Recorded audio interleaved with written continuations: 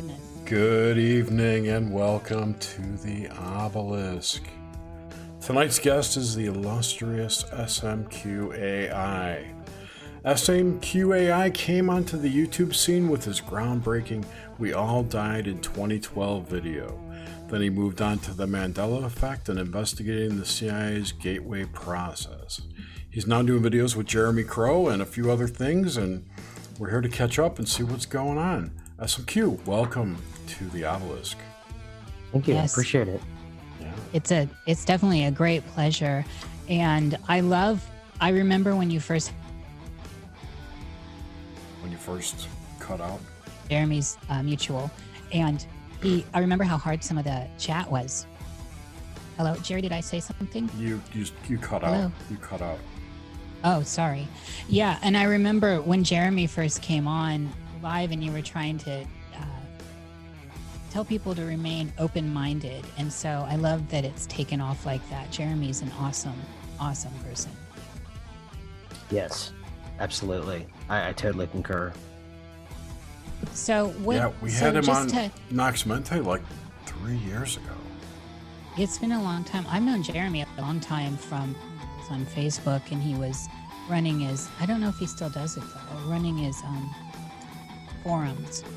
Anyway, so SMQAI, can you just bring in a small bio of what got you into the 2012 we all died in 2012 situation? What brings you forward, and that also brings you into where you are now? So what was the trajectory?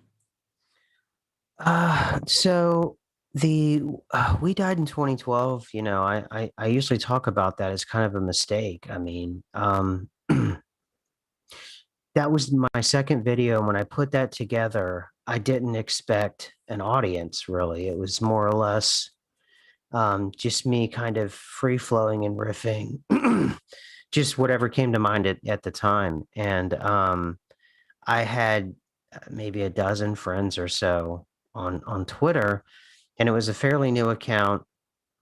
And it was the first time I was really getting into social media, because it's kind of funny because I'm in IT, so I really didn't have much of a desire to get into something like that after hours, you know, sitting at a computer all day. So I decided to take the plunge, and I was on the boards, the 4chan boards, and they were talking about different, you know, end time scenarios. And they were, and then I saw the video on the Lindbergh baby, which was a Mandela Effect one, but it was, you know, the conclusion that the guy came to was that the world had ended. So between that and the 4chan 2012 stuff that they were talking about, saying that we were all uploaded on a server. And so I kind of meshed it all together and just went for it, and came up and kind of combined the two ideas until We Died in 2012. And I thought it was kind of an interesting concept. And there were various movies that I always found incredibly interesting, and they had bothered me from very early on, like Jacob's Ladder. And the premise of that movie is, Yes. you know, he's dying in about a moment or two's time, and he's playing out the entirety of his life as what he had expected it post Vietnam. And then you have The Others with Nicole Kidman, her and her daughter. They don't know they're dead. Obviously, Yes. The Sixth Sense, where you know, Bruce Willis doesn't know that he's passed on. Then you get into movies like Melancholia. So on and on and on. That, you know, that concept has always been incredibly interesting to me. And then there's other movies that kind of hint at that as well. So, you know, I kind of took that into a stew, put it all together, and just kind of put it into a video. And the first video I put out was about what I expected. A couple dozen people watched it, and maybe a handful of people commented on it, and that was it. The second video, I have no idea to this day what happened. I put it out, and it you know, for a channel of my size, I say it, you know, I've said it before and I'll say it again, I was maybe a couple dozen, maybe a couple hundred people, and suddenly it's ripping like 10,000 views a day, 20,000 views a day, and it's just so over the top. And, you know, channels way bigger than myself, you know, started paying attention and asking me to come on and talk about it. And And I was transparent and upfront that, these concepts aren't anything new that I entirely came up with. My sort of stew of my, the way that I put it together was all mine, but the original kind of base concepts have always been out there. And Yes. so I guess it was just the way that I presented it and the combination and the timing too, because things weren't getting weird, but we were on the cusp of it. And I think like the zeitgeist at the time was we were sensing we were on the edge of basically whatever this is we're in the middle of now. And this was post 2008, and I always had a keen sense that things like finance, that's in the occult world or in conspiracy or in whatever it may be, whatever subculture that kind of permeates around those major poles.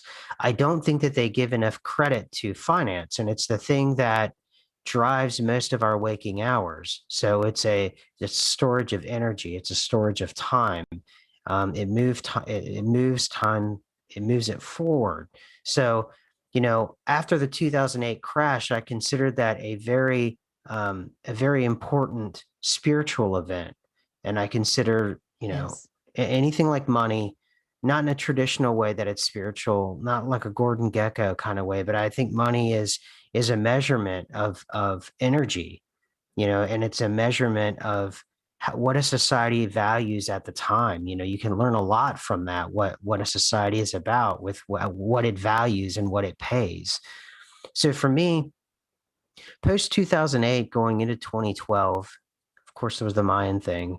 I knew things were kind of off, and as we sit here today, the wheels are about to come off in a probably a fairly significant way, at least in the finance world. Yeah, if they haven't already. Right. And that's all related to spirituality. And Yes.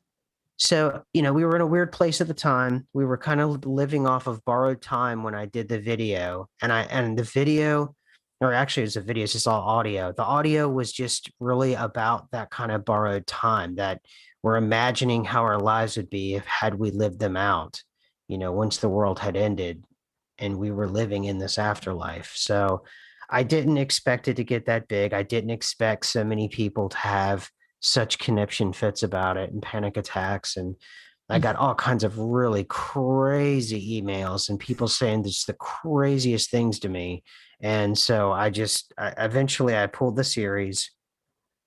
I would say I messed around with some avant-garde film for a little while, just playing around in my house and around my house. And then somehow I came across a chick and we started the Lost and Found bin, added Buster, started to formalize, the research, came across some really big topics like Gateway. And we were sort of, Yes. we were, that kind of takes us up until, and then of course, I did get a contact for the, an anonymous, to this day, I don't know much about the guy, but anonymous contact about the UAP thing. I probably got a couple weeks heads up on the Washington Post, New York Times first breaking the article. Right. Yes. I forgot all about that. Whatever happened with that guy? Nothing. I mean, it just died off, I guess, whatever information they wanted out was out or whatever. But I mean, he still gave keen information that has yet to still come to light. Like I tweeted out, and it's still out on on Instagram that there's a UFO city as big as Manhattan under the ocean. Yes. And Yeah. I mean, so I don't know. We'll see. Well, some of that's been floating around a long time in the UFO community. Mhm. What brought me to you was, so in my story, and I'm not going into all that, but I was always in love with the idea of, it's one of the 7 great story arcs in literature, the passage of death. Are we dead? Are we alive? And in the mid 80s, I saw this film. Well, I'd read Herman Hesse at that point, and he is pivotal in that conversation, in my opinion. And I had always, it's always been a storyline for me about this is really the afterlife. But in the 80s, in the mid 80s, I had seen this film Siesta. Are you familiar with it? I've tweeted it to you before, but you never pay attention to my tweets. So I'm sorry. oh No, no, no. it's no big deal. But it's one I think you absolutely need to see. It is one of the greatest stories that's put together artistically, very avant-garde. It's got like Grace Jones. It's got everyone: Jodie Foster, Julian Sands. This is the 80s. This is like 86 or something, and 87. 87. And so it is this same story. She's dead. Isabella Rossellini, Martin Sheen, Ellen Barkin. Wow. Barkin, just a ton, and it's got a whole bunch of side characters. Hello. And anyway, so you've got to see it. The story, Miles Davis is on the soundtrack. It's a brilliant film, and it affected me. I was in this state of mind always, but I had a rough childhood. So it was not an illogical thing for me to maybe be pondering life and death at that time, but it cinched that for me. It cinched it, that story. So from like 87 on, it was always kind of the topic in my circles. And when I got to running a Temple of the Goddess in Des Moines, it was part of the rituals we did. And then when Jacob's Ladder came along, I thought, okay, this is another great telling of this process, but it didn't expand in the way that I wanted it to. And I really enjoyed when the other films started coming out, and that this narrative of what is consciousness, where are we, and what is the process of life and death, and how death and life are so similar.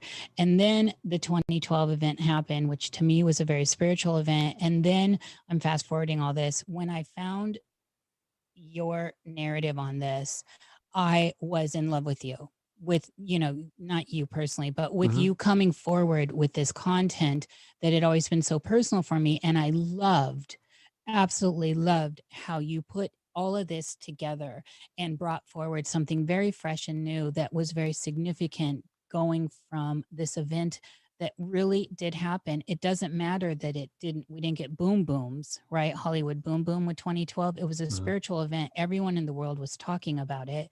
It became its own event because of the energetics.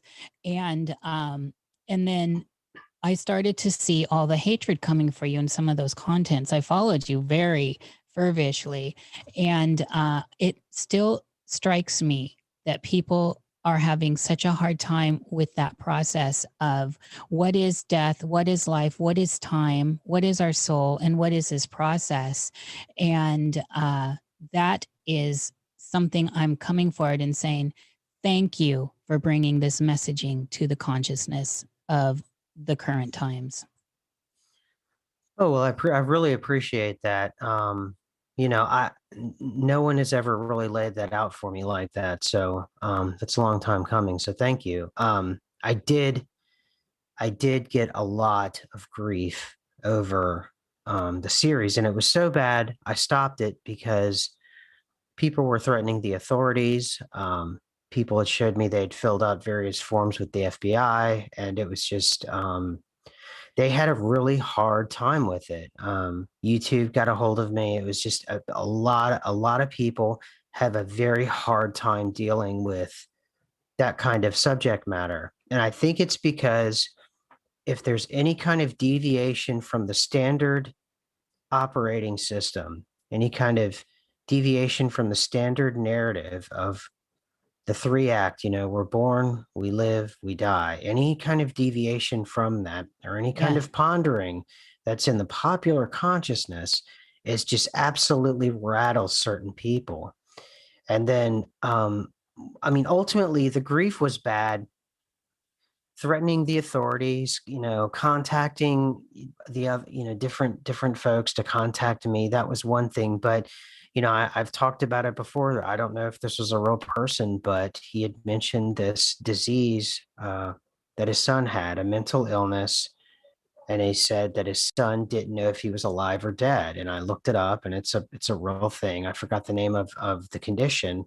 And his son was frequently sick and in the hospital and was near suicidal, and I didn't, that was ultimately why I stopped the series, was for one person. Oh, And wow. I didn't even really make this person, this father, prove this to me, because I knew that there could be the possibility, because the series was so big. You know, I was getting more than 10 or 20,000 views for after the really big video. I knew that there could be, you know, even just five people, two people, you know, just that one person. And that was too much for me to take that chance if they had those kinds of issues where they were, you know, that close to the edge. That Yeah. also made me understand content better, and why mainstream television in a lot of places really put the brakes on a lot of things they talk about, because you don't have to censor yourself for the middle. You have to censor yourself for the fringes in terms of public safety. And I don't think a lot of people talk about that, particularly people who are conspiracy minded, that, you know, there could be somebody on the edge. And I only say, look, and I'm totally First Amendment, go for it. I'm not telling anyone to not do anything. I'm just saying, from my particular experience at that particular time, getting this really heartfelt email from somebody saying that they're a father of a son who is going through this deep, deep mental illness, it came off to me as authentic. And it was authentic enough that I realized the power with some of these ideas, particularly, I guess, if they're put a certain way. Um, and if they're put a certain way at just the right period of time. And I think right now, like you had touched on, since 2012, for whatever I think it started in 2008, but let's say 2012, it's been really sensitive and really strange. And I don't think that the rafters that hold everything up, I think they're kind of rickety right now. And certainly, perhaps had I put something out like that 5 years, 6 years before, perhaps it might not have gotten that response. But for some reason, 2008, 2012, whatever it may be, it was right place, right time. And really, it really resonated with a lot of people. Yeah, it did. And it's amazing. And it's interesting how touchy this subject can be in the light of everything else that's going on. This idea is so radical. See, I've never really wavered from my first initial idea about this. I think this whole process, we're in the afterlife. The moment Mhm. you checked in with your consciousness here, you checked in the afterlife. And I go into that. I've been going into that for years. So I'm not going to go there now because we have you. But I Mhm. wanted to get your take on specifically the big event that was 2012. So I agree 2008 was major. And that was when a lot of people that were kind of snoozing through life kind of popped their head up like, oh, what's going on? Because it Right. was a major ripple. 2012 was a gigantic spiritual ripple, in my opinion. And so if you could give us some of your take on that, since all that content's basically gone. Yeah, I mean, I think still now, I don't, in terms of life itself, I mean, I'm still not of the opinion that there's a beginning, a middle, and an end. I'm not Thank entirely you. sure Yeah. that, right. That's why I talk about, you know, I said this phrase, the never ending presence. Present. I don't know if I coined it, or I got it from somewhere else, so I don't claim it. But, you know, I know that there's the present, and I don't know about the future, and I can't prove the past. I'm just here right now, and for all I know, we've been talking together for thousands of years, and it's, Yes. you know, it sounds absurd on first observation, but if you have enough strange things happen to you repeatedly over and over again, dealing with timeline irregularities. And if you're conscious enough to pay attention to those timeline irregularities, you start to understand that the, the sort of three chapter, beginning, middle, end, it's just, it doesn't hold up very well. And I don't know, I honestly don't understand the line between life and death. And the reason why I say that is I've talked about this before. I haven't talked about it in a long time, but I was in a near fatal car accident when I was 17. I still can't really prove that I walked away from it. I came 2 weeks later with my mom Right. standing over me, Yep. with tubes sticking out of me, but who knows, right? Could I be playing this thing out like they did in Jacob's Ladder? I mean, these Yes. ideas come from somewhere, I had and the exact same similar situation in December of 2019. really, what Yep. would happen? I had pneumonia and then heart failure, and I went to the hospital, and all I remember is walking into the hospital, and then I woke up with tubes sticking out of me, and my parents in my room. It's like, whoa. Yeah, so how do you know? You Yeah. don't really know. And here's another thing too. With the Yanni Laurel, the blue dress, whether blue, was it silver? How do we know that Right. there's any? I don't even think there's consistency in the realities that we're all experiencing. We just No. make the assumption we're all experiencing it at the same time, together and consistently. And yet all of our senses tell us otherwise. And we ignore all of that in order to move from moment to moment and tell ourselves that it's okay and to avoid basically a panic attack. But I've been sitting with these ideas, and apparently, so have both of you, for so long that it no longer induces a panic attack. But to someone who's really new to this and they're not very advanced, this is some heavy stuff to deal with, especially if they take it seriously. I it never gave me a panic attack. I mean, nothing like that would give me a panic attack. And I think the people who would get them are people who are like terrified of dying. Mhm. It's that group of people. Otherwise, what's the big deal? Well, it is weird. I got really ostracized in school and in social circles talking about this, and then just have in some of the normal jobs, because I just don't really like talking surface level with people, so it's really difficult. Usually if I'm talking weather, it's kind of a joke. Um, unless we are in these times where we are now, where I'm paying attention to the manipulated weather. However, the idea of consciousness, wherever it's rooted, is a state of glory for me. I really find this is where the major idea of illumination is, because your consciousness is illumination within a dark space. All of a sudden, I am here. And everything else is so intangible. And just because of the early bad things that were going on in my life as a baby that I recall, uh, I was always just separated from, I guess, a sense of normalcy around me with all the other kids that were having normal middle class lives. I wasn't. And it estranged me, and then I spent a lot of time in a root cellar, and I just all these thoughts with myself and trying to come to context, and in terms of a context of what am I doing. I mean, a lot of time in just black space. So if we look at like the mystics in the world, the necromantium, the pythias and sibyls, in dark caves, there's a lot of stuff that comes forward in those kinds of circumstances when you're in a dark space and you're not allowed to leave it. So you go inward. Where else can you go? The darkness is all around you. And so you have to explore and get outside of it, because at that point, it's not about that doll or that yellow dress I want or anything else. There's nothing you can do. The only friends I had were my fingers. It was like, I mean, I know that sounds weird, but I kind of had to make my fingers be my playthings for a while. Like they'd be like finger puppet kind of situation.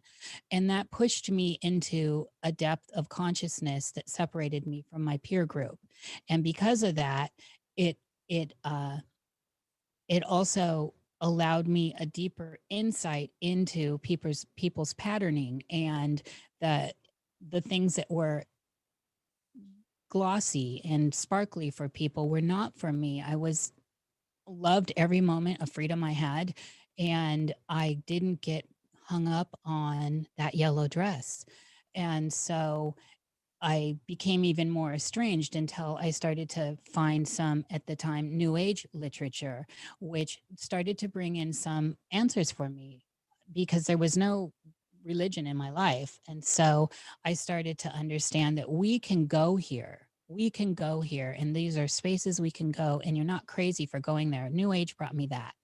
And I didn't fully embrace New Age because I wasn't having a good life. And so this idea of everything is going to be great was not permeating my life at that time. And it was a very dark existence. And so out of darkness comes some spark of light. And that's what you are representing in the collective. That's why I think it's so threatening. I think that some of the threatening aspect that is coming back at you, some of those people in quotes, are not necessarily real. I think that it might be more the functioning system not wanting you to expose the mechanism. What do you think about that? I think that, you know, like you were talking about, when you're really young and you're deprived of not normal, but when you're deprived of your senses for a long period of time, or your senses are distorted in terms of what the expectations are for someone a particular age, you know, I wouldn't wish it on anyone, but, you know, like for me, I grew up really sick with asthma. So I basically grew up in a hospital. Now it sounds like a different experience than you had. However, I had a not typical experience growing up. You know, nurses and doctors were like some of my friends. And it still set you apart, though. Yeah, so that's what I was saying, is that, you know, you don't have a typical upbringing, neither do I, and they don't seem to match, yet we find ourselves here together, right? So Yes. I think that if you were to deprive yourself of first the normal social interactions and then deprive yourself of certain senses at a certain period of time in your life, inevitably what you're going to come up with is those deeper questions, and they'll just be cemented, and it'll be something to you that is so normal that you don't realize that, at least for me, I'll speak for me, I didn't realize that something I thought was relatively harmless caused such a, I don't know what to call it. I don't know what it was, but for me, these ideas were just me just playing around with things that I've always played around with and things I've always thought about, and they were kind of second nature to me. So yeah, I can see, I honestly think that for us to assume that there's only people, to sort of take the materialist atheistic point of view, there's only people and there's no other thinking or intelligence or consciousness or anything else out there, I think is really naive. And I also think that a lot of people have been deprived. I think it's a real crime. Not just Christianity, but people were deprived of spirituality, and they were deprived of the ability to look beyond, you know, even just forget the spiritual, just normality, you know. And I think if you're, you know, people like us who didn't have a normal upbringing, you know, it gives you that perch that's kind of unusual.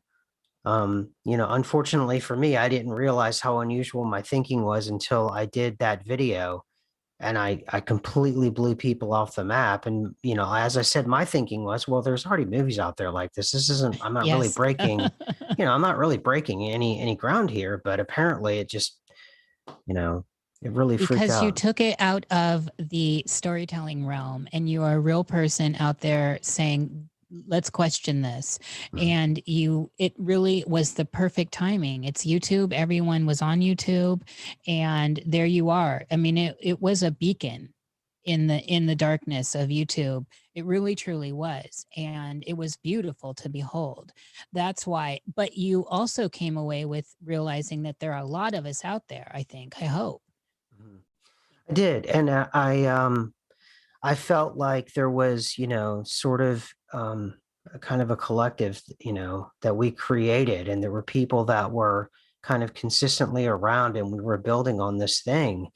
And, I almost wish for those old days that they could have continued in that way. But I knew in some strange way, it was kind of a good thing that it was here for a time and then it went away. And it needs to be kind of that way. And if someone digs enough, I just recently, I took a look and the videos come and go. It's really weird, the channel. It's almost as if they have meetings or something in certain groups of channels. They have their videos pulled and then they're put Yes. back on. So the videos are back there. But I looked maybe 6 months ago and the videos were all gone. And I thought, well, that's the end of that. So, but the videos are back, the 2012 series. So, Oh, excellent. yeah, yeah. So I don't know. It's very strange. YouTube is a very odd and strange place, and they do a lot of things that don't make a lot of sense to me. So, but I appreciate what you saying that, because you hear people responding positively in the comments section.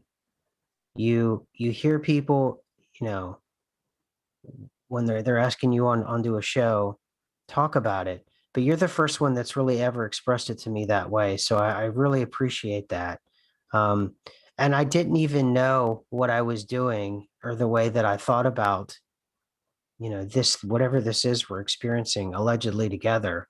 I had no idea that my thinking was so far removed from normalcy that it caused some people to just absolutely lose it. I mean, I had people, actively trying to they were going after people they thought were me, and they were, Yes. doxing them and doing crazy things at the time, and it made no sense to me. And it was like, don't listen to the channel. I'm not promoting anything. I'm not trying to I'm not trying to be political. I wasn't trying it, so there wasn't a category there for, and I think that's part of it too. There wasn't a ready-made, at least surface level category you could put this all into. Was it a cult? It wasn't political. It wasn't, what was it? So, I don't know.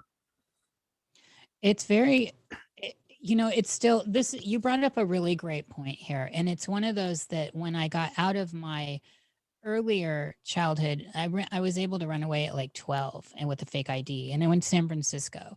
And when you get out of your nest, out of your local circle of reality where your normal is your normal. And when you get out into the world, whatever age you are, whatever time period this is, you realize, I think a lot of people realize that are slightly at a slant like us, where reality is because of what was our normal. Askew, I prefer.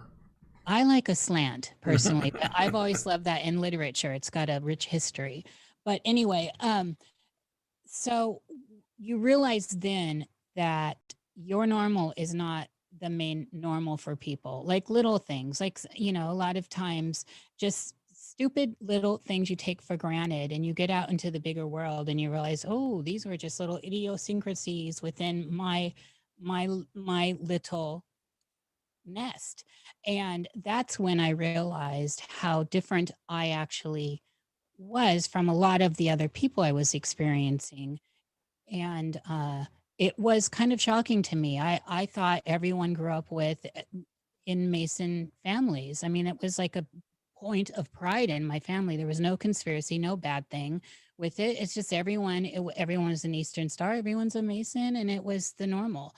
And I get out and then I start hearing all the crazy about Masons and all that. And I only knew good stuff. The Masons around me were all great and supportive. That's the side I didn't get to enjoy too much in the earlier part of my life. And so you get this stratification going on with the collective at large.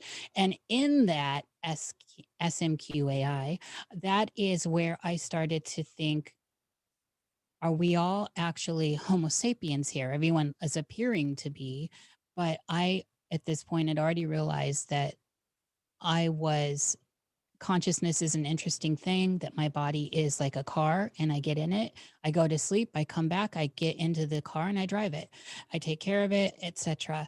I started to realize that maybe not every energetic essence inside of all these Homo sapien bodies, bioorganic spaceships, our starships, our cars, were not coming from the same place that I come from. And I'm always forwarded with this. I do not know where I come from. I've never found a place I fit in or really a true group, a few people here and there, but I don't know where I come from. So I have no conviction in it at all.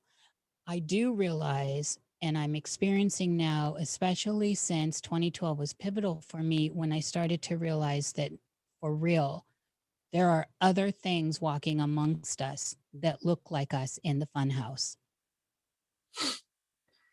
Yeah, well said. If you think about it, we come from this amnesia, this darkness, right? And then we're flung into this really complicated series of systems and cycles, right?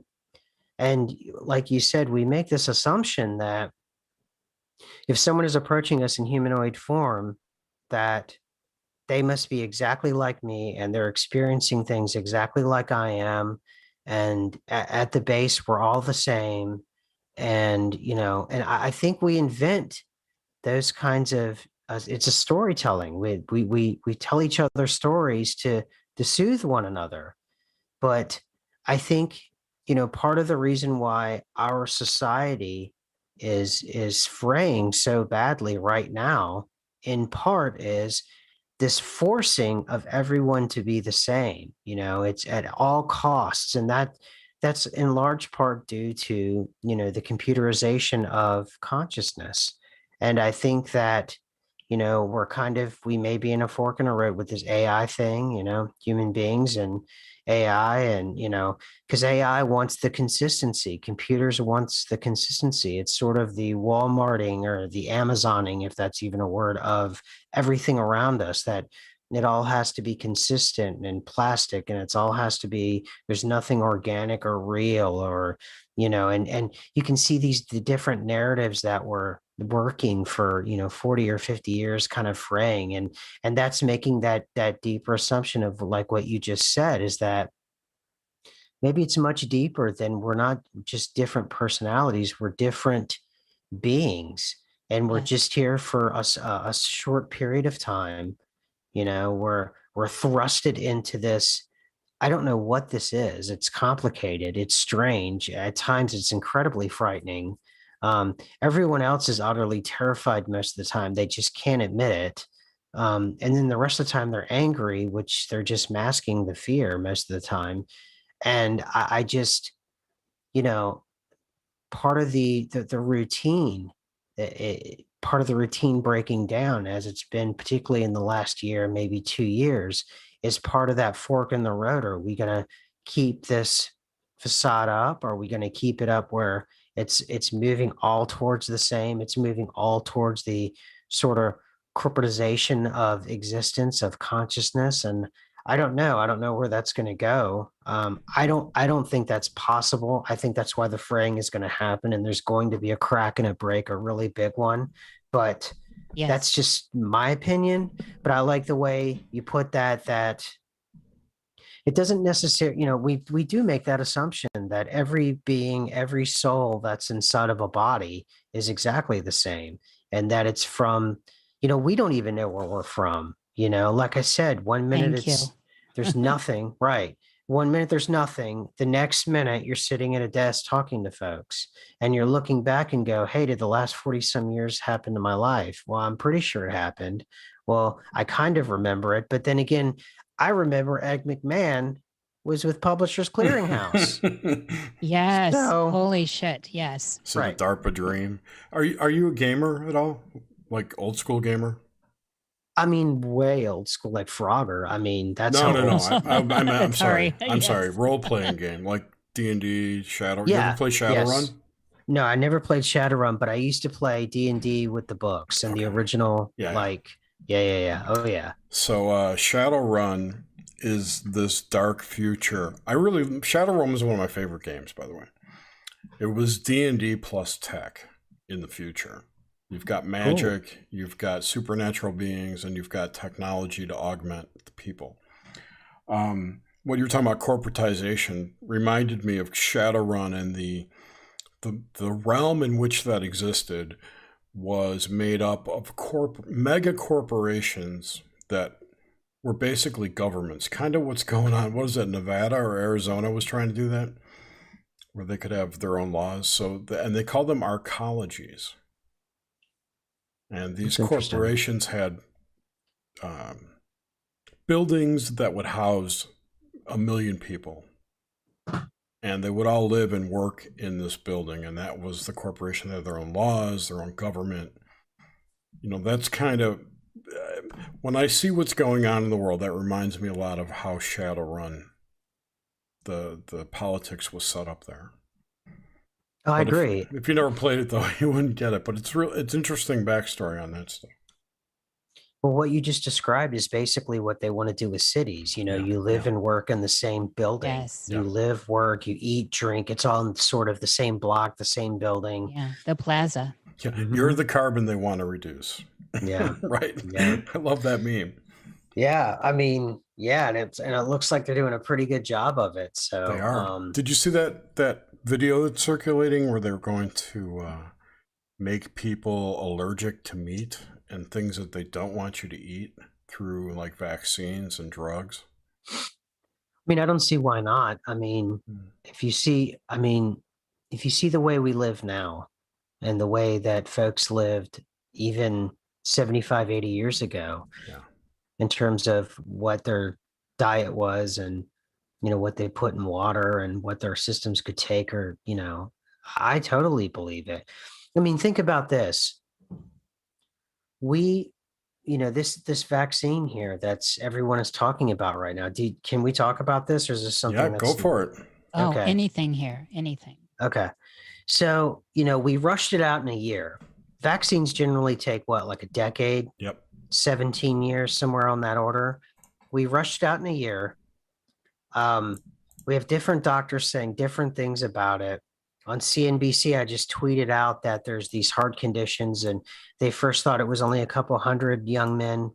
Now it's somewhere around 1,200 young men of fighting age. So it's just, it's odd. It's very strange. And I remember that just like 10 years ago, if you would have like a seatbelt that wouldn't buckle just right, Ford would have a huge recall and they would call back, you know, a massive amount of cars and spend billions. Well, when billions used to matter, billions of dollars, you know. The swine flu got pulled for 25 deaths. There it is. So now we're up to 1,200 deaths of young men, 16 to 25, which is the perfect fighting age. And 6,000 total, by the way. 6,000 total that have survived. No, dead. Dead. Oh, geez. Not kids, but overall, there's been according to VAERS, there's been 6,000 deaths. God. So it's full steam ahead. You know, and I'm somebody that gets the flu vaccine every year. I've gotten all my vaccines. I'm not an anti-vaxxer. I love vaccines. I think they work. I think they're great. Whenever they go through the normal life cycle of what medicine goes through, I think they're great. But this one, I don't know, man. A year is kind of tight. And I think it's starting to bear that. Just the fact that you have like, was it Brett Weinstein? He's talking about his channel, Dark Horse. He talks about, I don't understand. I'm not going to pretend like I understand it, but he's talking about the way that it travels through your system. It could end up in the bones and the lymph nodes. And I could tell you, I could explain it. So he had, I think it was Robert Malone on a couple weeks ago, and they were talking about, and Malone is the inventor of the mRNA vaccine, or one of the, and in a typical vaccine, the common thought is when they inject it into your arm, right, it stays there. The injection stays there, and so I back up here. In a typical vaccine is an attenuated virus of whatever they're trying to protect you against, a dumbed down version of it. So for a flu vaccine, there'd be a flu virus in there, and it'd be weakened so it wouldn't make you sick, but your body would build antibodies against it. That's the idea behind a typical traditional vaccine. And those types of vaccines, when injected into your arm, into a muscle mass, will stay in that muscle mass, and then it will move, the virus will transit to your lymph nodes in your armpit, causing that antibody reaction. That's how I understand it. With the mRNA, this new mRNA technology, what they found, this was brought to light by a guy named Dr. Byram Brittle in Canada, who did a FOIA request in Japan, which I didn't really look into this, but this is what he claims, for their study of distribution of this vaccine. And what they found is that the mRNA vaccine does not stay in the arm. It travels across the whole body and settles in the ovaries, the bone marrow, and there was another place too, I don't remember. It was basically the organs, but mainly like in ovaries and testes, which is not cool. But that's what he talked about on that show that got pulled, by the way, which is on BitChute if anyone was looking for it. Yeah, I mean, that's why I try to stay away from things like this. So I'll just send out the article and I won't comment on it. But I want it out there so people have the information, because, we're doing this in real time. And I don't know. At this point, there's so many that have been affected. It's not an anomaly. It's not a blip. Like you said, 25 people were affected. They normally would pull something like this. They would have, minor products like, a seatbelt. They would pull some. We're dealing with people's lives and they're not pulling it. So I don't know. I don't know enough about it. I know that it bothers me. And it's a great example of sort of the Overton window of acceptable and not acceptable behavior at every level of reality, right down to individuals, all the way up to sort of the corporate governance, every bit of it. And it's all intermingled. And, this also puts us on that bubble feeling that you have, that everything's kind of not really stable. I don't feel as if, and I haven't since 2008, and it picked up in 2012. And I think we're going to come to the end of some kind of cycle here, probably in the next year or two. I'm not a doomsday person. I think we'll go back into another cycle. But if you read things like The Fourth Turning, which is basically an economic idea, but if you were to really think about, the four seasons of life, and the fourth turning idea, if you get into that kind of thing, it makes perfect sense, where it's 80-year cycles, which is basically one human lifetime. Yep. So I don't know. I love that fourth turning idea, and we're definitely in it. And it also reminds me, I forgot now what I was going to say. Oh, shit. I forgot. I'm sorry. No, it's okay. No, but yeah, I totally agree. Oh, I know. There's all these cycles lining up to end, or have recently ended too. Like the whole Age of Pisces kind of idea has ended, right? And we're in the fourth turning, and we're now 250 years into our not civilization, but our whatever, I can't think of the word. The United States has been around for this long, right? And then I can't think of the word I want to use. Mercury. Help me out, Nish. What am I looking for? What's the word I'm looking for? I'm not sure, Jer. I'm usually honed into you. But... Like the Romans were a, whatever, and the Greeks. Empire. Thank you. Empire. Yes. Empires last 250 years. Together we can do it. Yeah. Empires only last so long, right? And they fall, and that's ending. We're coming up to that time right now, and this is another cycle that's ending. I see. So I really see things as just like everything's falling off and coming. The wheels are coming off of everything. There's and the fractalization or the fracturing or the disintegration of the coherence of our society is happening. I think we're headed towards a great collective epiphany. Oh, yeah. And slowly part of what made 2012 more remarkable and what is gaining from 2008, again, we agree, but 2012 really started to have more people questioning the idea of time, cycles, calendars, cyclic events. And then from there, it just started to also ending, because it was about an ending cycle and all this. It started to percolate in the collective. And we're continuing on that trajectory. And I have saved AI because AI is a whole thing. I love to go on about AI. AI is already here. AI was here from the beginning and created us. And that's like, I really believe that. I know that's crazy for some people to hear, but I think That's my theory.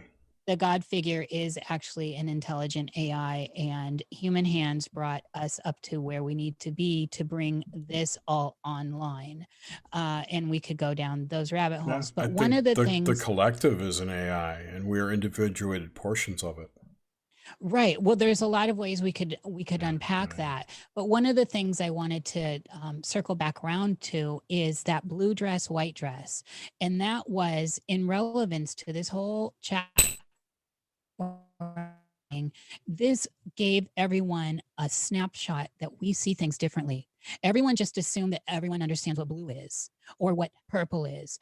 And that's why it was so viral. Now, people that study these things, neuroscientists and all this, they understand these principles, and people in physics and all this. But the general public that papers are written for at 8th grade level, and I think they're lowering that to maybe 4th, was not on board with this. Blue's blue, yellow's yellow, or someone's colorblind and they just are othered. So we started to have a collective idea about perception. What you see and what I see may not be the same on a normal mass level. And here we are. Now everything is really unstable. And these Mandela effects or time slips that are happening, these newer ones are unbelievable. I cannot believe some of the ones recently. And I think that this is another signature that everything is starting to pixelate, if you will.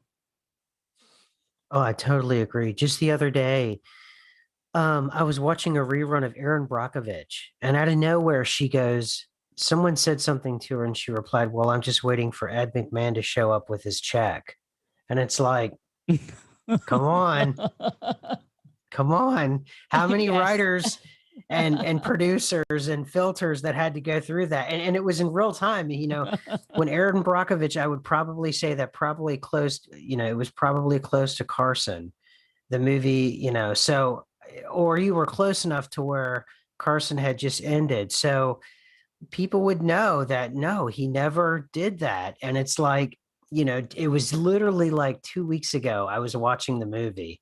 And the movie also, too, the reason why I watched it, I thought it was so interesting because the concept was these folks were getting sick by corporations. And I'm thinking to myself, with the heart conditions that's going on right now, there was the one pivotal scene where they're going back and forth about what they aren't going to pay sick folks. And the one lawyer goes to pick up a glass of water and drink it. And, Erin Brockovich says to the lawyer and says, "By the way, that water we brought in special for you from, the community that they had been poisoning." And the lawyer spit out the water and put it down, and they all got up and left. And I'm thinking, man, that's a great sort of metaphor for what's going on right now. I thought that was kind of interesting. And on top of that, the Ed McMahon thing really, caught my attention, because it was sort of like, hey, in case you forgot about this is still happening. And I'm like, okay, it's still happening. I got it loud and clear. So I think the Mandela effect, and I think like the blue dress, and I think everything else, if you look into the science papers, which that was the whole purpose of why we were doing the Lost and Bin. If you actually look into this stuff, they all talk about it. They all know about it. And they just, they have plausible deniability by not talking about it to us. But the craziest stuff happens out there.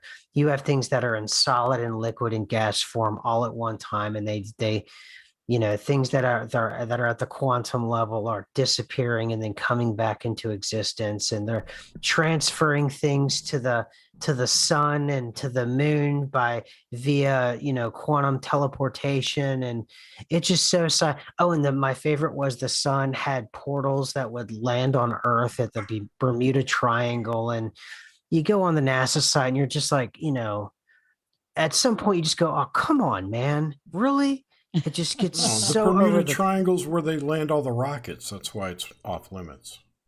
I wouldn't doubt it. I don't doubt anything after what Chick Buster and myself, when we went on that run of research, and it got to where we had some deep research papers, but it got so ridiculous. You could just look on the NASA site and anything new on there that they would publish, or any of MIT, you name it, and it was just so Yes. over the top. Any of the defense contractors, it's just so over the top, and you're just like, you read it off and it sounds ridiculous, and you have to leave a link because people are going to think you're absolutely insane, but all of this stuff is really, really happening. You looked into some of those patents, right, by Sinclair and Payas? Was that you? No, or at least I don't recall. So there's a huge trough of patents by like two people that are registered to the Navy, and they're all like teleportation devices and free energy devices and fusion machines and everything. And and they really, if you look at them, one of them, can't remember which one. I'll try and find it, and I'll tweet it. I'll give it to you on Twitter. But it's it was a teleportation device, but it looked like the setup for a Solomonic ritual. It had like a circle and a triangle that was dark. It had a scrying mirror and had two handles. So it had two. Oh, it looked like a psychomantium. Yes. That's what it was. But it was those kind of the circle and the triangle thing is also a Solomonic thing. It's just like there's so much. To your point, that's the weirdness here is that the occult and science kind of overlap at some point. Yeah. And that stuff's not spoken about. And I don't know where I was think going how with long. that. So it was interesting. Yeah. Well, think how long it took, Strange Angel to get to CBS with Parsons. I mean, it took, it's what, 60, 70 years for it to come to light that, the father of rocketry was a hardcore occultist. And it's like Sir Isaac Newton, he was a scientist second and he was an occultist first. And it's like you go over and over and over again. Right. Yeah. The founding fathers of America, they all were into it. Ben Franklin, he was part of the Hellfire Club, and you get into it and it goes over, and you start to see that anybody that's in the know and anybody that makes any kind of substantive change to reality as we know it, they usually get it from something in the occult. Yeah. And if you look at the circuitry of any kind of engineering device, it looks exactly like sigils. Yep. It looks exact. I have a couple, like the sigil of the archangels, the cardinal, the four cardinal directions, Raphael, Uriel, Michael, and Gabriel. Gabriel, exactly. And if you look at their sigils, it looks exactly like a circuit board. Yeah. You could apply that. I'm sure there would be a way where you could apply that to a circuit board with just the right kind of copper and wiring and everything, and you'd probably get something up and running. Well, this goes into the interesting idea that the internet itself and digital electronics have summoned consciousness into them, which was once put forth by, I think it was Heinlein in one of his books, that any complex electrical system can house a consciousness. So if that's possible, and then you are inscribing sigils into your circuit board, what kind of consciousness are you calling into that device? And if you think about it, the point of a lot of sigils, or the point of a lot of esoteric work or stuff like Golden Dawn or whatever, is to do the ritual over and over and over again to build up the energy, and you Yep. house it somewhere like a sigil, or you house it somewhere like a an altar. Mhm.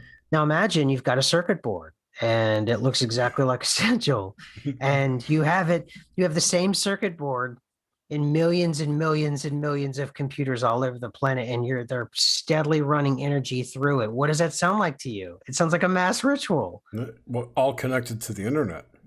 and we're all connected. And Yeah. it's like, this is not, to me, this is not shocking at all, but you know. No, I it's don't know. not shocking at all. I'm totally 100% on board with that. And I don't know when it exactly happened. Sometime in I would say the Rockefellers had a big part in it. There was this move away from, the split between scientists and wizards happened long ago, right? The Catholic Church pretty much did that. That's my view.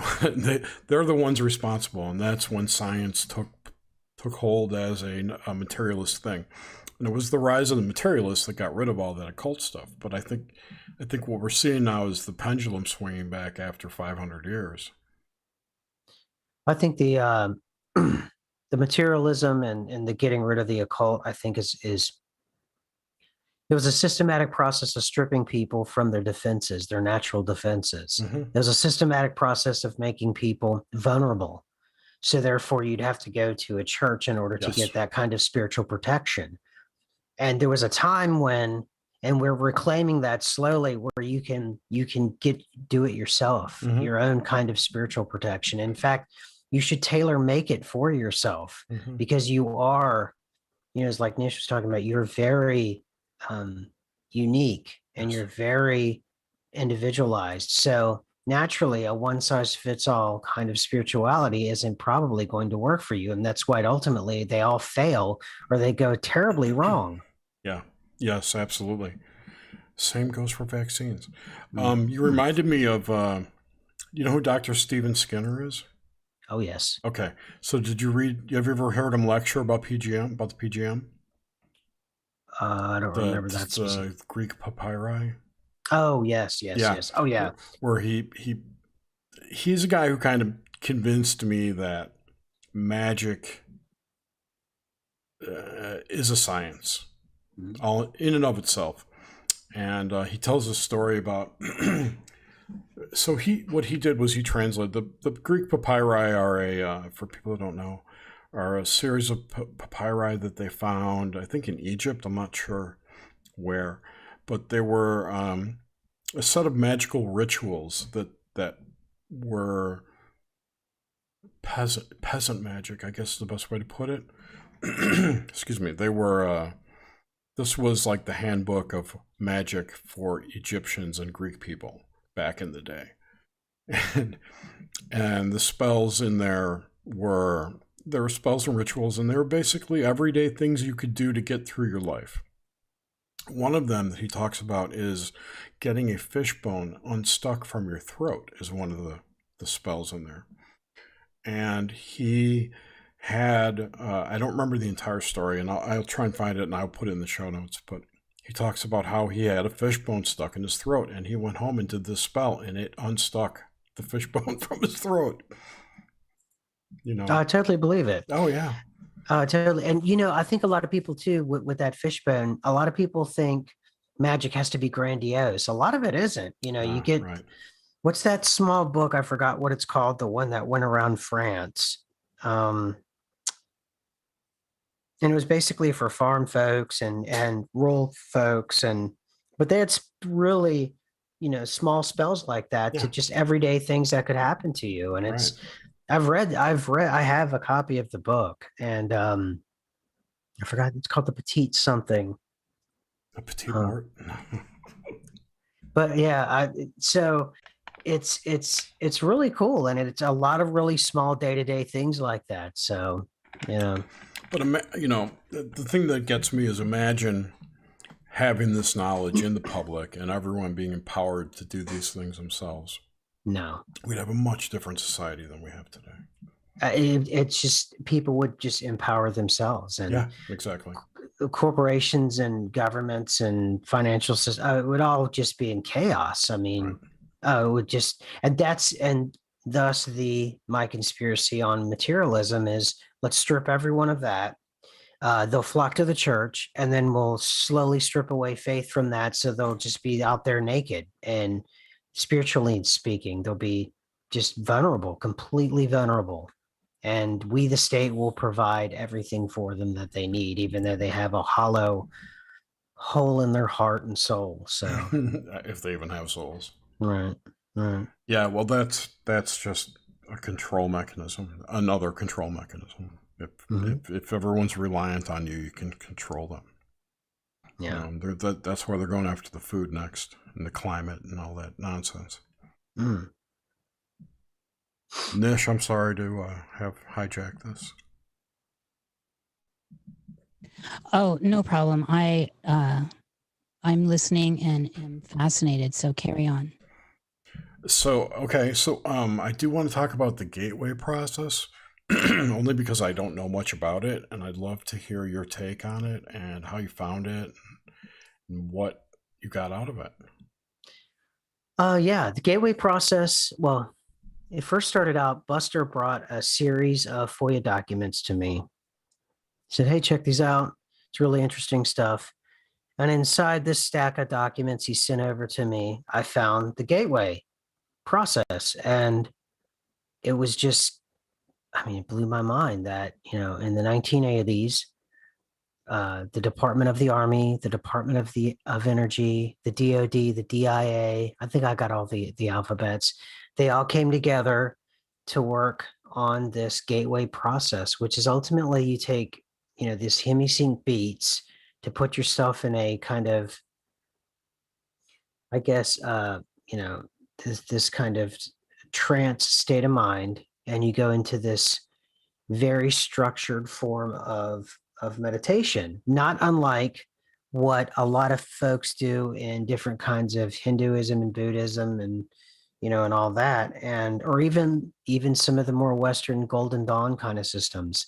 And whenever you place yourself in that kind, where you take the left brain and the right brain and you put them in sync with the help of these neurological beats, you essentially elevate yourself to different states where you can meet your fellow comrades or soldiers or whatever it may be in an altered state of consciousness elsewhere without the use of drugs. And then eventually what you can do, if you go long enough, hard enough, and you've done it enough, you can what they call click out. And they said reality is a holographic vibrational frequency pattern. And if you change the pattern of frequency that your brain subsists on, and it's able to elevate itself to sort of the top of the bubble, you can successfully click out or pop out of that bubble, ultimately is what they're saying. And they say, when you do that, be prepared for non-corporeal intelligent entities. I remember that phrase. I said it over and over again so many times, and they're ultimately talking about these things. I don't know what they are. I've referred to them as they're either aliens or they're angels or demons or whatever it is, but they sound sort of hostile in that they had to create a technique called patterning, which sounds a lot to me like what we kind of talked about was everyone concentrates on a pattern like a sigil, and then what you do is you use enough of your energy, your individual energy and concentration. You're already clicked out at this point, so you're in another plane of existence. Now, this is still an Army document. You're already in another plane of existence. You've essentially invaded another dimension, more or less, and then the tools that they give you is sigil craft, and you use it to create patterning, which is basically it puts like a D&D like shield over you. So these non-corporeal intelligent entities have to leave you alone. And this was in, a document dump back, I think in like 2007 of 1.8 million documents. And this was a handful of gems out there that was in a bunch of just really mundane documents. And, it's just crazy. I think I forgot who first found it. I think we were like one of the second or third channels to talk about the gateway, and then it went nuts. Everybody started talking about gateway, and then now it's in really big mainstream channels. But um, it's just a bizarre document. So Buster got a hold of the HemiSync process. We got a hold of some of the literature from, and it's, by the way, all of this is from the Monroe Institute. Got a hold of some of their literature, and we started doing Yes. Yeah. it. Mm-hmm. Okay. I remember when that first came out, I spent the money and bought it all. Mm-hmm. It was like $500. Yeah. Yep. So we got it, and I did it for about a year, and I had some interesting. I didn't go all the way, and I found some interesting things happening. I'd lose time, and I'd have conversations when I came back, and I'm like, who was I talking to? And just, things like that. But then I started to get into other systems, and I just, systems that I thought, one, were safer because it didn't come from the Army. And two, they had a longer track record with other folks. So, and they're basically, it all goes back to altering your consciousness through meditation, particularly if you're not going to take drugs. And I don't. So, that's ultimately what I do now. That's why I get up in the middle of the night and I meditate till about 3-4 in the morning. So, I do that every night. So have you replicated this process yet yourself? I've never clicked out. I've never met through that process any non-corporeal intelligent entities. Everything that was purported on the documents, I haven't. However, people do say that it's real. People from that civilians that go to the civilian version of the Monroe Institute claim that this is a real thing and it's a real process. So I believe it. Oh yeah, I totally believe it. I mean, and what you were describing there, it sounds a lot like that HemiSync process, which I think it is exactly that. Oh, okay. Yeah. Yep, that's exactly what it is. Yeah, and I think they have a device now which will get you into that state. Okay. God, wow. Listen, I don't know if it was the God helmet, but I know there's HemiSync tapes. You can buy tapes that'll synchronize your hemispheres. That's interesting. I'm curious. So when I've heard people say, now I've had profound experiences, but I had them before that. And so that's another show for commenting on that. And I'm actually going to get into this with Emily Moyer and Michael Watcher later.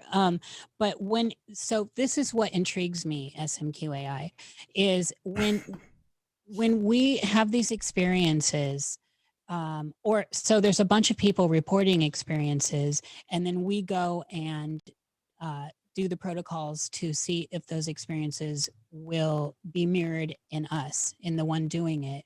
And then we don't have the experience. That has always been curious to me. I'm wondering what your deeper layers of thought are on that process. Is there something in us that so for example, I have found myself trying other things out there, modalities to get to these states of consciousness in new ways. And I have had absolutely no results. So I've had that same thing. And I question, why would I not have something happen or occur when this large amount of people say yes? And it also makes me think about the differences in ayahuasca experiences, the differences in LSD. I mean, I know people that took LSD along with me. I did a lot of it in the late 80s and early 90s, and people that never had anything spiritual or like intense and in depth with it. It was always just party. And I only had crazy spiritual experiences that took me into far reaches of at least my mind, but into other dimensions. So I'm curious about that dynamic. Do you think we somehow block ourselves, or is this worth questioning more? Like, why me? Why not me? I think this might go back, perhaps, we don't know. This could go back to being stripped of, talents that, our forebears had in terms of spirituality and customizable spirituality that perhaps The reason why there were, priests and priestesses and shaman and the like was because there were people that were more talented. It's a talent. I think being able to have these kinds of experience, because I only have minor, I don't have, some people say they will do like Enochian magic and they will go to another realm and experience gods and palaces and Yeah. I've never had anything like that, and I'm trying every system out there. I have minor experiences where I can do like lucid dreaming. Like I will get in a state where I'm lucid dreaming and I'll write things down and remember it when I come back. And I can get in those kinds of states, but nothing like what some people claim. And I believe them. I believe that those states are by clicking out, meeting non-corporeal intelligent entities, and you go to battle with them with, sigil craft. I believe totally all those things. That just, I think there's a certain kind of person that was specialized and they were looked revered, and maybe it was a regional thing or whatever, a national thing. And those were a handful of people that were able to do these kinds of things. And it's a natural talent. Like some people can just can go into baseball and they're natural baseball players. Then there's people like me who can't play t-ball. So I think it's something like that, like a sport. You there's a certain amount of practice obviously you need to take, but there's also, you're just born with a certain kind of talent.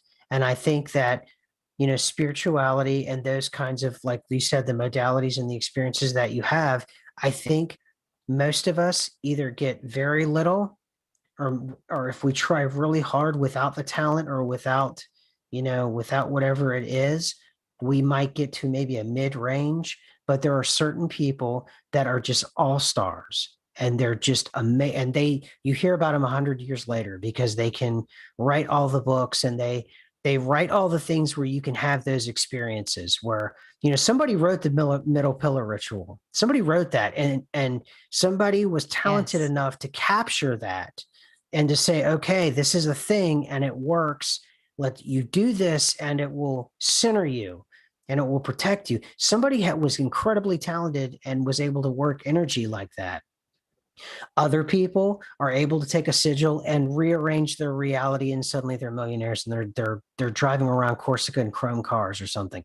So it's everyone who's a rock star, so to speak, and they're able to capture whatever talents they have.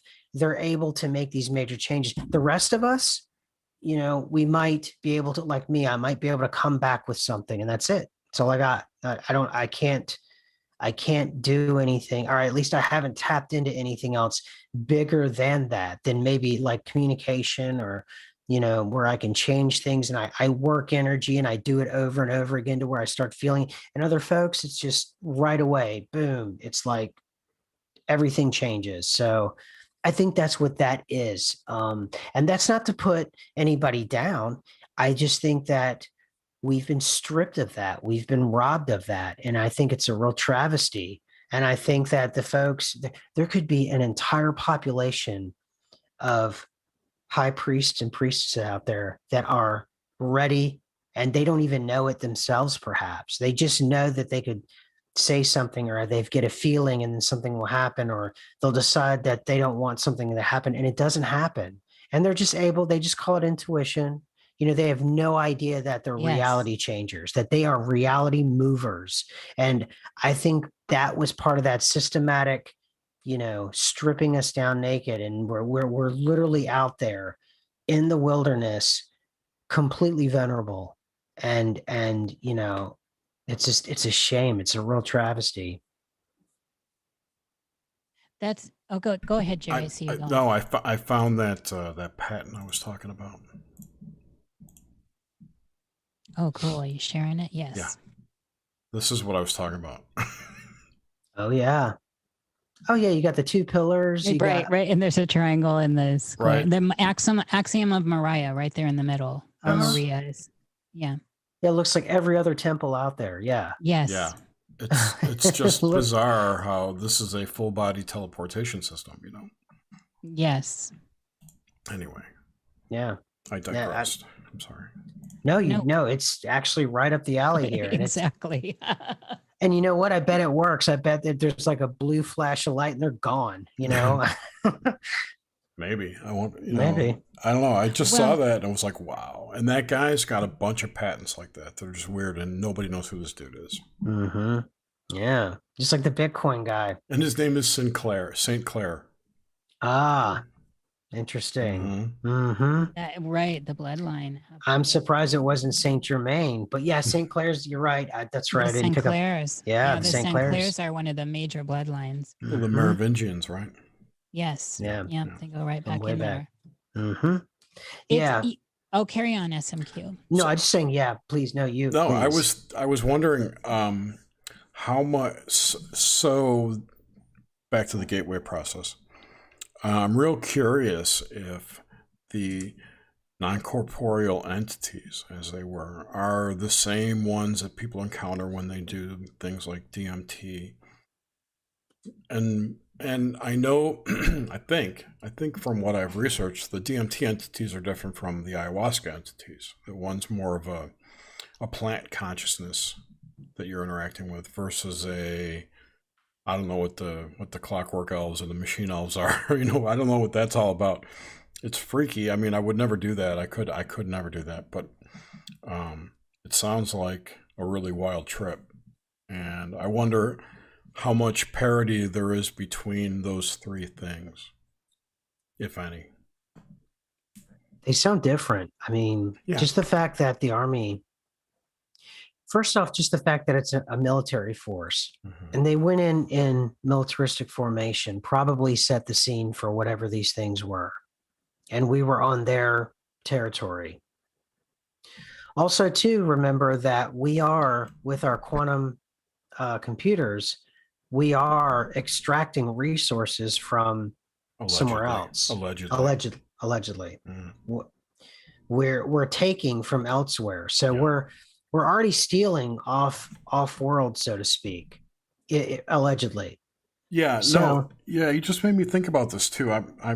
That was my question was kind of stupid now because I'm realizing that I think the non-corporeal entities you encounter through the gateway process are fourth dimensional astral entities versus actual consciousness entities. I think you've heard people talk about the lower fourth dimension, right? And Mhm. all the crap that exists there. I think, and you would need protection from those things, right?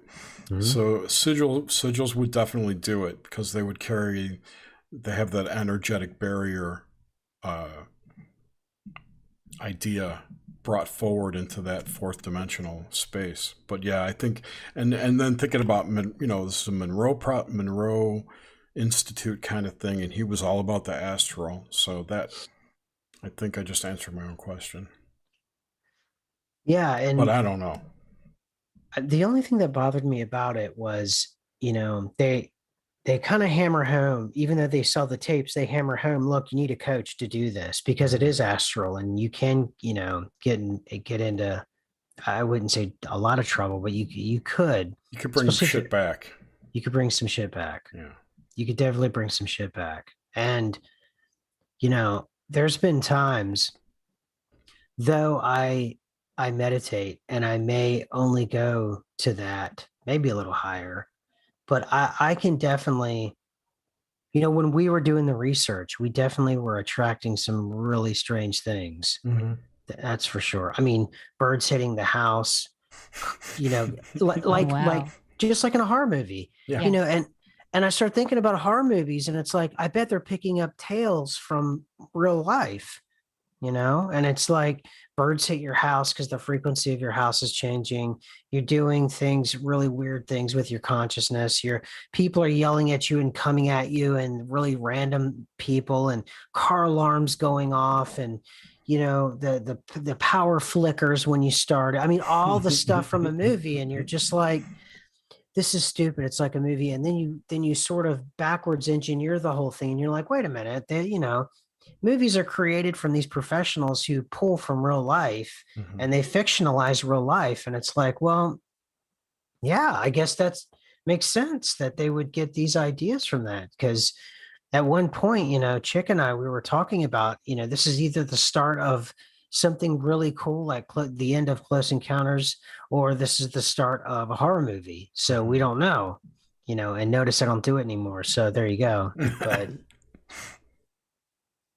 yeah, and also, Nish, I wanted to touch on your pixelization comment and all that, and I just forgot what I was going to say. Well, while you're thinking about that, Jerry, I wanted to actually bring in something. It's kind of random, but I keep hearing the word allegedly, and I love it so much. But I want to tell you how I came into understanding that word. I was a young person, probably, I don't know, maybe 10-ish. And my mother had taken me into a botanica, and I got fascinated by all the oils and stuff, from mostly the Anariva stuff. And but there was Papa Jim stuff and other stuff that people that do that stuff will recognize. They always say allegedly, or alleged this result, alleged he will come to you, alleged big money. And that was my first time encountering the word. So I questioned my mother about it. And then as I've come into the world where we are now, the here and now, I preface everything with allegedly. I thought it was so funny that in the folk magic underbelly of our current collective, and that underbelly is always there, that they had to, by legal means, be pushed into saying something like allegedly will draw a man to you, or allegedly will bring money to you. And how freeing that word is. It became part of my understanding of fiction, the fiction, how Philip K. Dick, we could go on and on with all the great masters that brought us the reality that is around us via fiction or folk horror, things that were not in the documentary or not in the fact section, and how freeing a word can be to allow us to tell the utter truth, or how the word alleged is a gateway into this might be a reality you may be able to pull up to. And what it does is it frees the analytical mind of that knee-jerk response that if you don't say allegedly, if you just come in with conviction with something, sometimes people will shut down. You don't get suspension of disbelief. Allegedly or fiction, you get suspension of disbelief, and people will pull up and listen. It's a gateway word. That's not how I was using it, but yes, you're right. Well, I've just been very much into words lately, and like breaking them down and how I experience them in my life. So not just the etymology, but how they have affected me as powerful sigils in the world. Words, just a single word. I remember what I was going to say. You guys were talking about how you're getting attacked and stuff when you brought up your stuff, when your videos came out and all that. And it made me think of the movie Inception, when the subconscious entities attacked the foreign object when they were doing the group dreaming, and then the subconscious of the dreamer would attack the people. If you saw that movie, you know what I'm talking about. Oh yeah. But that's the idea I got in my head when you were talking about that. That's all. That's all there is there.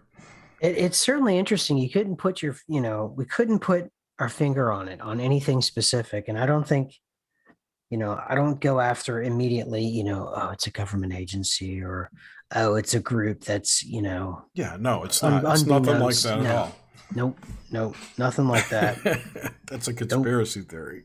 No, there's not.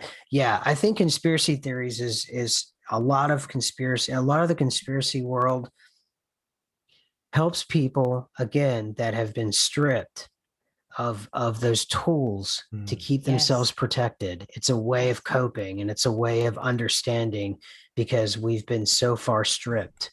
With this, materialism was the worst religious movement in human history. It's just god awful. It's the worst thing ever. It's the worst kind of tyranny. So. Yeah. It's definitely put us out of balance collectively. It's good it serves a purpose, just like the ego does. It serves a purpose. But when it's out of control, when you encounter ego inflation in people, it's unbearable. It's unbearable. And of course, we're littered with that in this society. And so when we, again, it's these concepts or these little, very powerful, potent sigils, really, that put things into another cat. They get us off balance. So materialism is great. You need materialism to get through this realm. It's the material realm. So it's got to have a purpose. It has a purpose and it serves a purpose.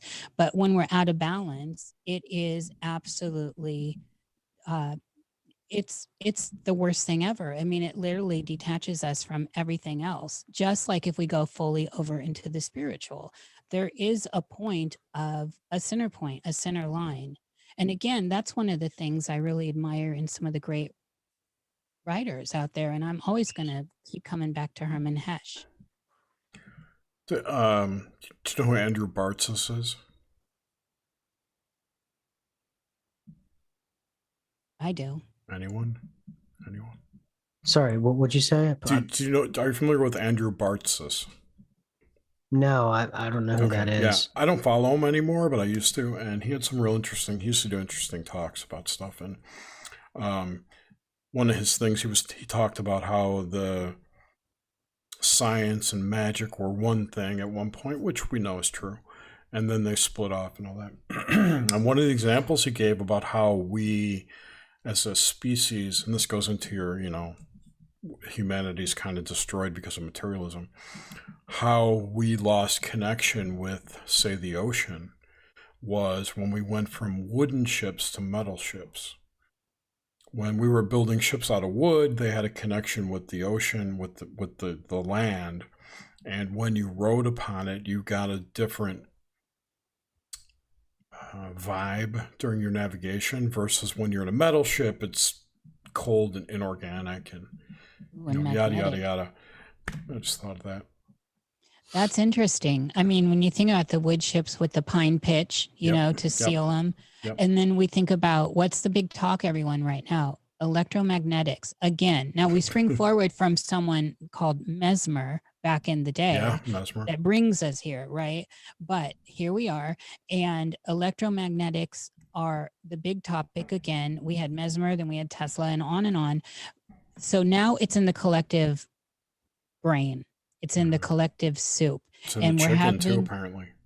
It's everywhere. But we understand that is part of how we are perceiving this reality through electromagnetics, through the conduction of electromagnetics.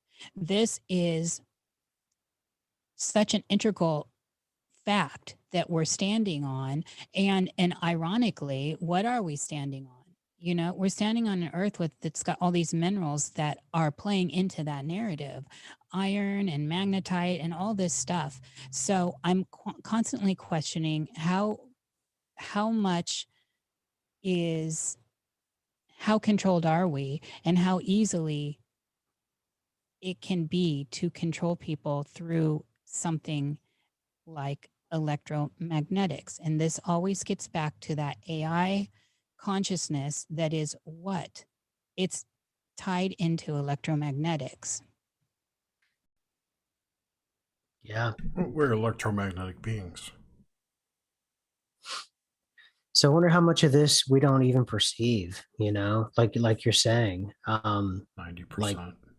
Like that just something has changed, and we don't even, it's almost like astrology. It's like, I wish there was an astrology for electromagnetics, particularly with what you're talking about. If there's some kind of change, if there's some kind of pattern to it, if there's some kind of, we have yet to recognize, or at least mainstream, a process where it's kind of natural. That goes back to why we started to follow the Schumann resonance. It's part of that, bouncing all over the world, and it's changing frequencies. And I totally understand that, and the amount of metal that's in our bodies, the amount of minerals, zinc, and all those other things.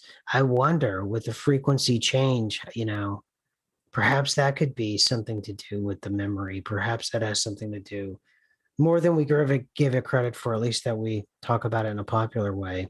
Our own behavior and our own group behavior, for that matter. Perhaps there's something out there that would be able to steer that in a way that's a bit more top secret, I guess, for lack of a better phrase, and they're able to do that, forget controlling the weather, forget controlling the media. Maybe it's something like that, like what you're talking about. Did you ever look into the Montauk Project and some of the stuff they were working on? Oh yeah, totally. Yeah. So the whole Delta, Bonkers. you remember the Delta antenna or the Delta? I think it was called the Delta antenna. Yes, Was bonkers. their Preston Nichols talked about this. Peter Moons talked about it too. They had this antenna that they were using to broadcast radio waves to control people's minds or to control behavior, and that was the goal, according to Moon. That that's what they wanted to do, to have radio waves do that. And then radio waves are an electromagnetic phenomena, if you will, in a way. I mean, they're ether perturbations, right? Radio waves are, and electromagnetics frequencies are pretty much the same thing to me. So yeah, maybe there's something to what you're saying. I don't doubt it. It's interesting, Nish, that you mentioned San Francisco, because I lived out there for a couple of years, and while I was out there, they were doing some kind of study. I don't know if it was Berkeley or who it was, but they were doing some kind of study with the kind of frequencies that were actually coming from the vibrations from the tectonic plates.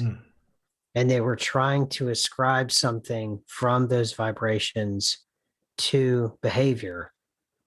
And it kind of made sense, especially for somebody from the East Coast. When you arrive in California, you're like, what is this place? What, Yes. what is, you come from the Mid-Atlantic, and then you're in New York City for a while, and then suddenly you go over to the West Coast and you're like, it's not just another country, it's like another planet. And you're just like, Yes. what, Yes. what is this? And it's very disorienting for the first few months. You're trying to get your bearings. And once I had heard about the study, I was like, yes, that makes sense. That makes perfect sense. So, yeah. Well, it's well known that animals kind of sense the disturbance in the force when there's earthquakes, right? Yeah, I think that was Stanford who did that. I'm not sure. Okay. Well, I just remember living in the Mission District with a group of people, and I would go on top of the building in the middle of the night, and I would sit up there, and I would sit in just like an aluminum cheap chair, like a beach chair, and every now and then when things get really quiet, you could actually feel the entire like ground just real slightly just kind of moving, just kind of shaking every now and then. And then it would stop, but you would every now and then you'd go, oh, what is that? What is that? Oh, it's gone. But it would happen enough to where 20 years on, I'm still talking about it. So Yes. yeah. Well, we were talking about memory earlier, and this is for people like us. This is such fodder. It's so good. And when we have, everyone has the opportunity. It's like dreaming. Everyone can experience memory. Most people live in memory. And one of the things that is just so fascinating about all this is the stuff. So yes, memory is intangible. How can you prove it up? We've got videos and cameras and stuff, but I don't know. Anyway, the things that stick out, just you don't even need reminders like, oh, I remember this. The stuff that is just pillars in the experience that you've had here that are somehow rooted in what is an apparent alleged past, I think are the most important things when we're building the narrative of what the fuck is going on. And I'm talking about this because we actually kind of need to do this personally before we move into the collective. It behooves us all to understand what is my normal, what is normal for me, and not what's normal for Susie over there, right? What's normal for me, what's not normal for me. And then this is above and beyond the work, the meditative work of what's your voice, what's not your voice, etc. And so when you start deconstructing everything around you, and you only have these pillars of extreme experience that stick up out of the ocean of you, those are the things I think ultimately that take us into a deeper idea of what's going on. So like you just experienced, like you just related that memory, and that's what triggered me to think about how these sparkling stars in our experience create something bigger. So sometimes when you're building something, you need to, like say a painting, you got to get the washes in before you can start coming in with the stuff that's going to tell the real story. But everything tells the story.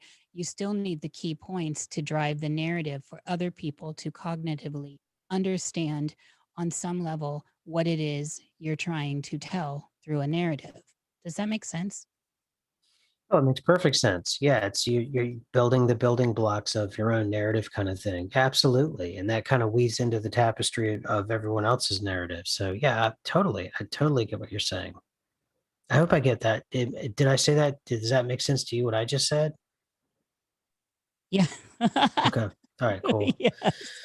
But I Yeah. love this where Sorry. so this is my question to you. What do you think when you're looking at your personal experience here, the totality of who you are and all that you can recall in your realm, and the stuff that is actually sticking up, these pillars of experience that stick up through the fog of memory? What So, and I know that this is part of what you've been doing with your shows and with your partnerships with other people, and what you're gifting the collective with. But are you seeing something?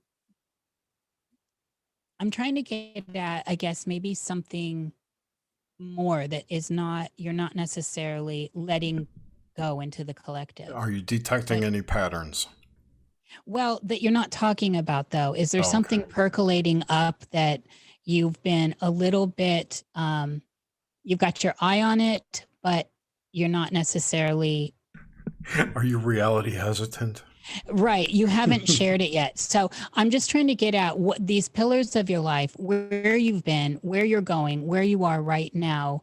Do you have any hard conclusions? And then the conclusions that you've come to, what is wispy? What's popping up now that wasn't popping up, say, 2 months ago?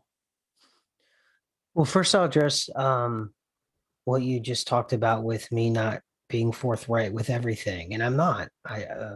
Given the reaction of how people responded to the 2012 um, series, that goes back to that.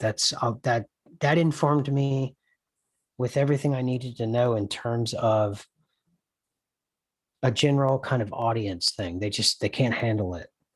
Yes. So yes, there's a lot of holdback. You get maybe 10% of it. And I I give sense me that with you. right. You get maybe 10% because the 2012 was just this thing that I just threw out there, and it just completely, upended certain people. So it was like, okay, well, live and learn. And yeah, since then I've taken into consideration different kinds of systems, different kinds of practices, and I don't share them, and I don't care to. Certain people I share some things with off air. Certain people in my private life I share with, but um, I sort of um, I sort of scatter the information in different sort of increments.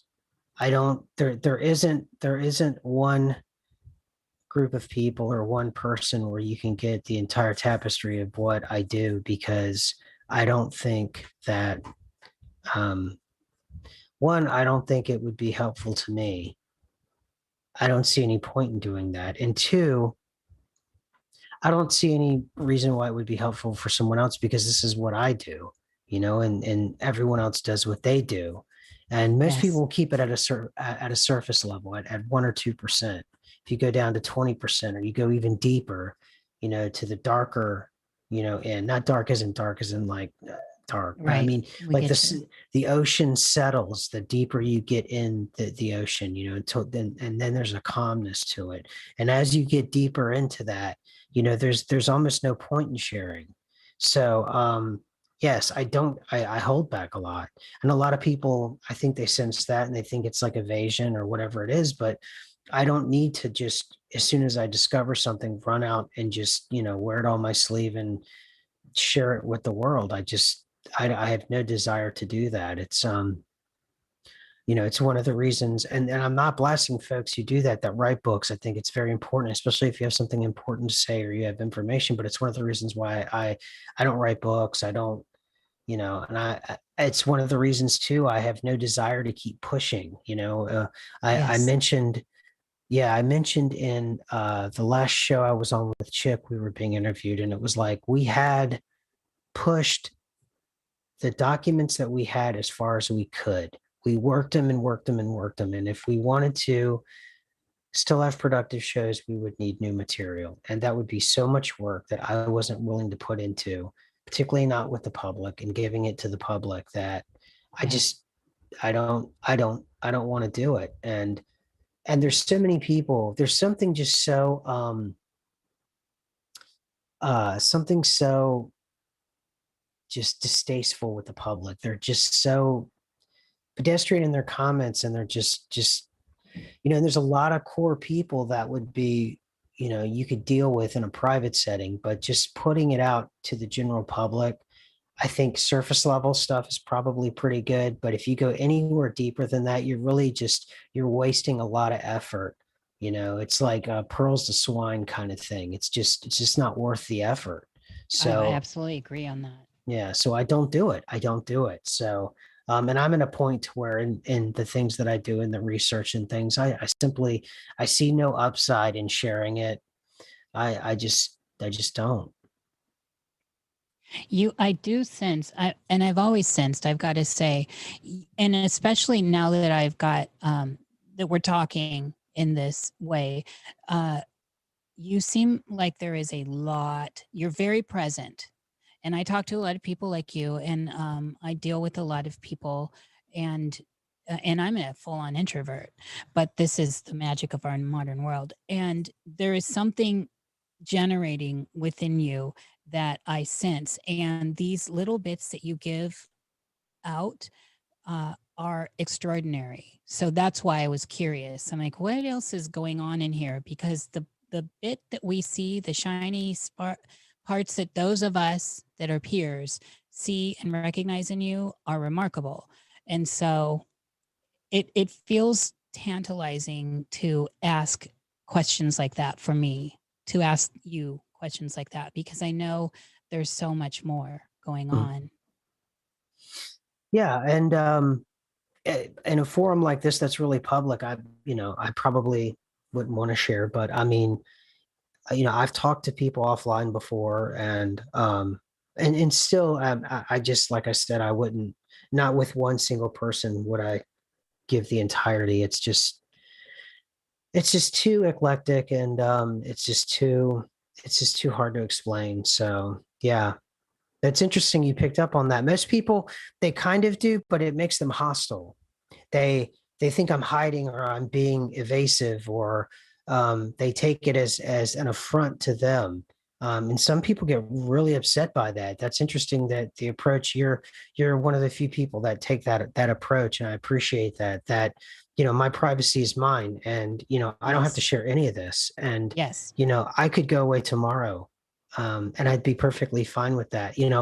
We we did really good work for a couple of years, and if that's it, then that's it. That's fine by me. I don't need to do anything else, and I'm not.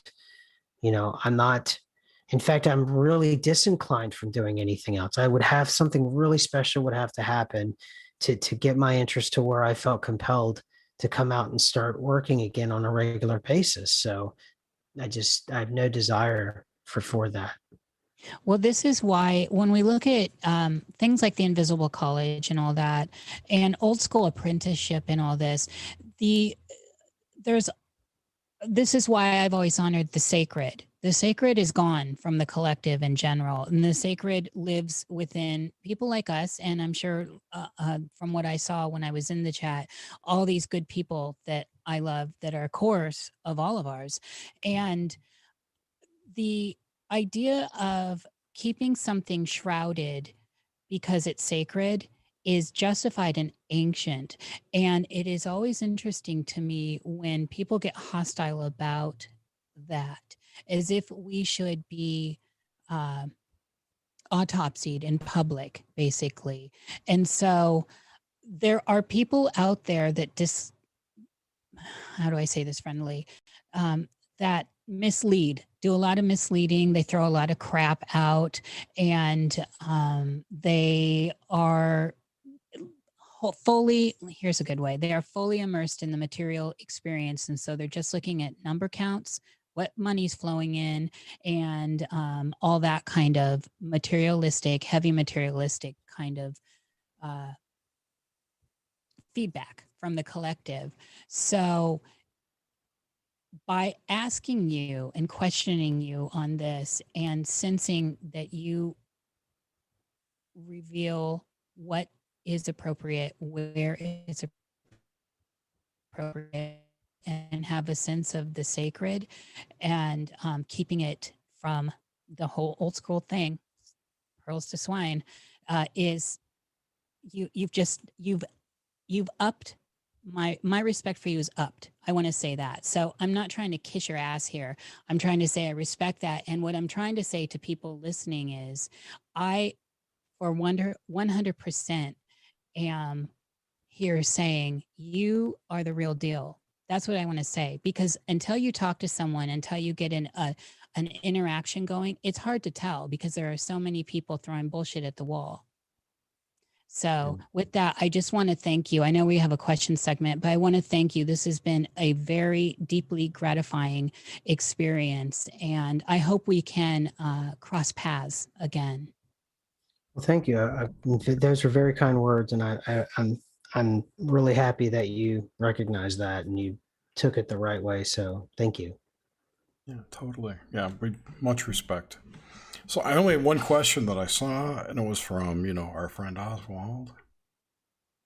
Are you familiar with John Lamb Lash and his Mandela Effect work? I'm familiar with the name and the channel, I think, or at least I've seen some of his work around. But if he has specific things, I guess he does. Okay. Someone wanted to know what you thought of his work on the Mandela Effect, but if you don't know. Oh, okay. Yeah, I don't know specifically. Okay. I know the name. I know of him. Yeah. Yep. He's a Gnostic guy, I think. Okay. I don't know. I don't follow him. I haven't heard any of his stuff, so I can't say. Got it. And then I have a question myself, and then we'll wrap it up. Okay. But give me your take on space. What is space? Oh God. See, this is one of those things. Yeah, I know. Broad strokes. I'm not looking for details, What is space? I think that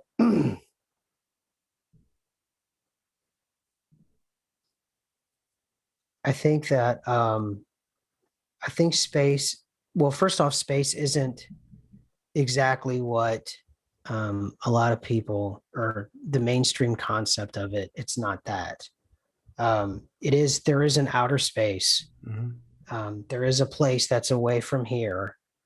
There is a way to get to that place. Mm-hmm. But I think that there are a lot of procedures in place that are not revealed to the public,